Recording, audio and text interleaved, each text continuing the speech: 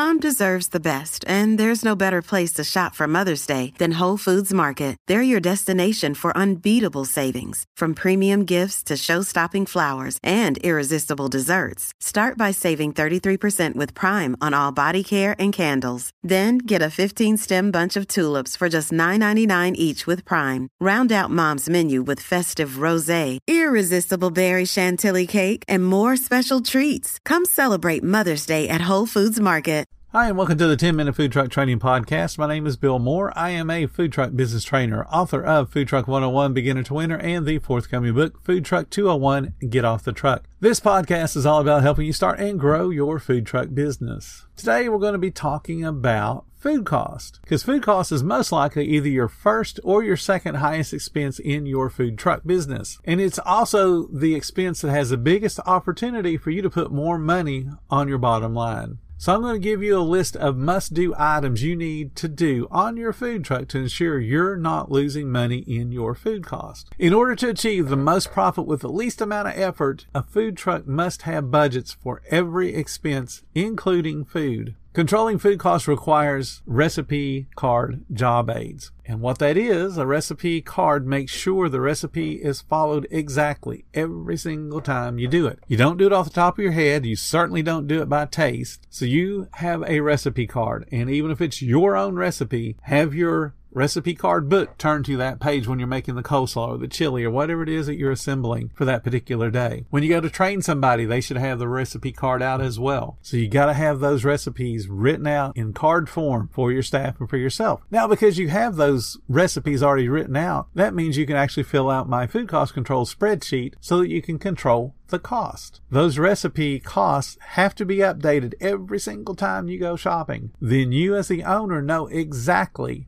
when you have to raise prices. You don't have to ask anybody on our Facebook group, say, hey, gasoline's going up when y'all raising prices. You should know exactly when to raise prices. And that's every time you go shopping. If something goes up to the point where it causes your food costs to go up above whatever your threshold is, raise the prices. Because you only have two choices. Either raise the prices or you eat the cost. And eating the cost means it comes out of your wallet. If you want to make the most money possible, then you have to learn how to project your upcoming sales, which in turn establishes the budget for every single thing you're going to be spending money on, which includes food. When you project accurately your upcoming sales, and then you pair that with the food cost control sheet and the recipe job aids, the job cards I just mentioned, you've got a real good strong shot at profitability. So you're probably thinking, what do I mean you have a shot at profitability? Well, everything to this point is theory. It's on paper. And whatever's written on the paper shows what's possible.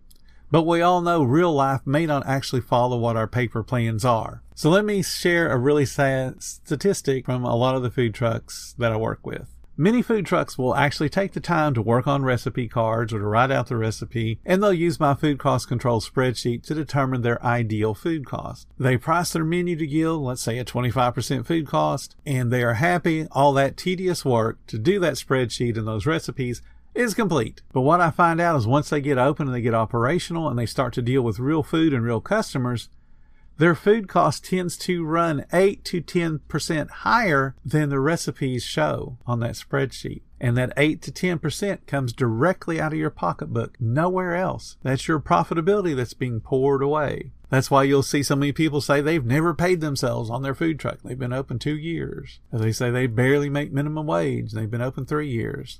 Because chances are their food cost is out of line and they don't even know it. So let's look into how to prevent that hemorrhage of cash. The very first thing you need is what I call a 100% ring up policy. And what that means is every morsel of food is rung up on your POS systems no matter what. And you need to make it a policy of whoever is producing your food. No food gets made unless there is a corresponding ticket for it. And if you use a KDS, then no food gets made until there's an order on the KDS screen. And you get really mad and upset if they make food with no corresponding ticket or no corresponding order on the KDS. Because that means they're probably stealing or somebody else is stealing and just telling the cook, hey, I need you to make a sandwich, you forgot one. If you decide that you're hungry and you want to eat, ring it up and then 100% discount it.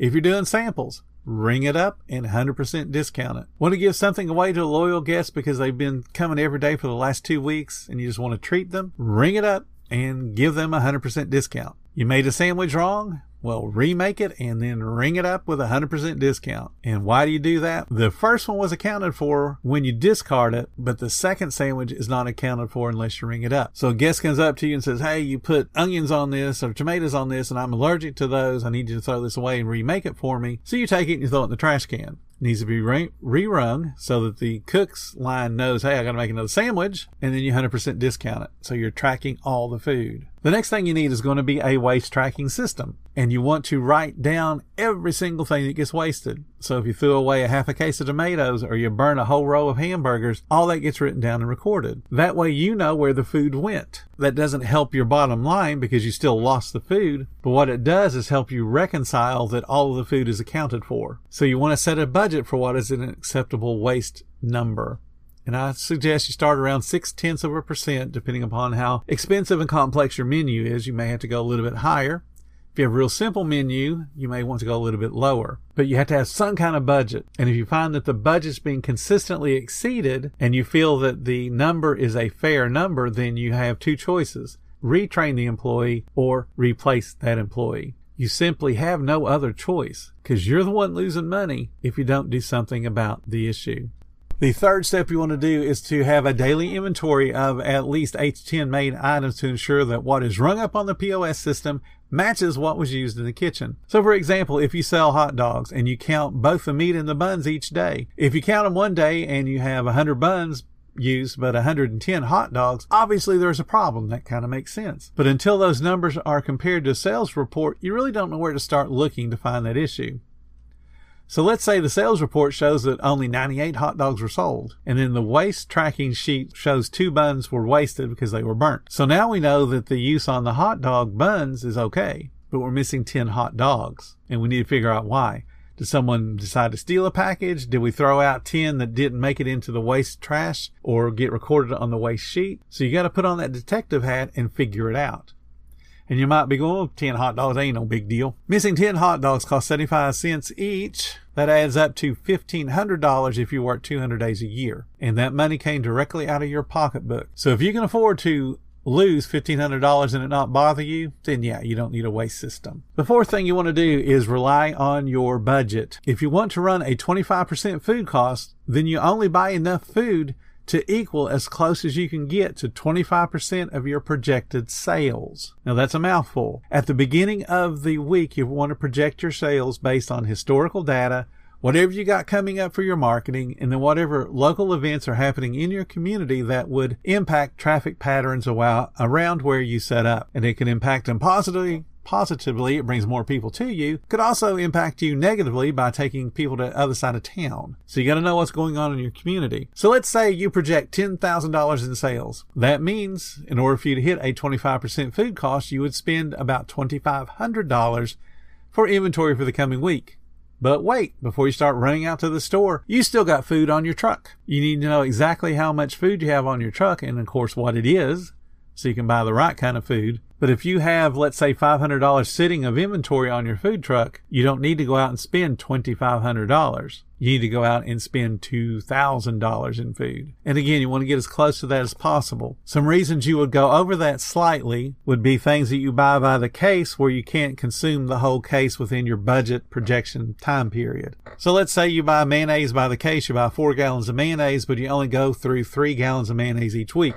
You certainly don't want to go through 4 because that would be wasteful, but you go ahead and buy 4 knowing you're going to have that 1 extra gallon sitting for the coming week. That's part of that $500 that was sitting on the food truck at the beginning of the new week. So that's why you subtract what's left over from last week from what your new coming budget is. Fifth thing you need is a prep checklist. And guess what that's going to be based on? Your projected sales. Record keeping is so important to controlling your food costs, and it helps you to not over prep. Over prep wastes money not only in food, but also in labor. If your historical data shows you sell 100 burger patties per 2,000 in sales, you can set your prep of hamburger patties by that data. Projecting sales of say 1,500, not a problem. It means you only need 75 hamburger patties. projecting 2,800, guess what? That's 140 patties. You do this for everything you prep. Lettuce and tomatoes and onions and anything else. You're going to project what you are going to do in sales, and then you should know, again, like the hamburger example, every 2,000 we do in sales is roughly 100 hamburger patties. Sixth, you want to set up a time and temperature checklist, which is a part of the HACCP program, which is also on my food truck training group, something you can download. This helps control your food quality, because it's controlling the time and the temperatures, and it takes out the guesswork when something is done cooking, or if it is going to even be servable to begin with. So you want to have those checklists in place, and you keep those records. You don't just discard them. We got through the day. You hang on to them. The seventh thing you need is a line setup checklist, and you want to make sure that all the proper utensils are in the correct place with the correct portions. So if you have one product that has a 2-ounce ladle and one that has a 1-ounce ladle, you want to make sure that they are in the correct pans requiring those specific measurements. You don't want to mess them up and reverse them. And I know the difference in 1 ounce and 2 ounces is a big deal, but what if you have a 1.5 ounce ladle? They do make those. And compare that to a 1 ounce ladle. Somebody may not notice the difference until they actually read the numbers on it. Everything has to have a set measurement. That's why you wrote recipes in the first place. And that means that the corresponding measurement utensils have to be on your line. Do not do anything visually when it comes to specific weights or volume. And again, you are just reducing your pocketbook by guessing or allowing your team to guess. The eighth thing is everything, and I do mean everything, has portion control. We talked about 1 ounce ladles or 1.5 ounce ladles or 2 ounce ladles. But let's say you set your recipe to 6 ounces of fries. You need a scale so people know exactly what 6 ounces looks like. You need something that they can go by so that every single portion goes out looking exactly like all the others. What I have observed over time, and remember, I used to weigh every single roast beef sandwich that we made, but what I found over time is that people tend to go heavier. So what starts out as 6 ounces morphs into 8 ounces over time. And you never realize that until you go back and, hey, we need to weigh that. That looks like a lot. And if you've been over portioning 2 ounces every single time on the fries, think of all the money you just threw down the drain because you were too cheap to buy a scale and train your staff. So you want to train yourself, you want to train your staff to follow these 8 things that I talked about, because it's going to mean a whole bunch more money in your pocketbook if you'll just do those things. Thank you guys for listening to the 10-Minute Food Truck Training Podcast. If you're finding all the information helpful to your business, please become a monthly supporter of the podcast. Just hit the support button or follow the link in the description. Every little bit does help keep us going. Join our Facebook group. It's called Food Truck Training. We got a whole bunch of awesome members. We have all the spreadsheets I've been talking about on this particular podcast. Although the members are there, they're going to help you with your food truck and help you to overcome any issues that you may have. And again, thank you for listening. Come back tomorrow because you know I got plenty more to say when it comes to helping you and your food truck business grow.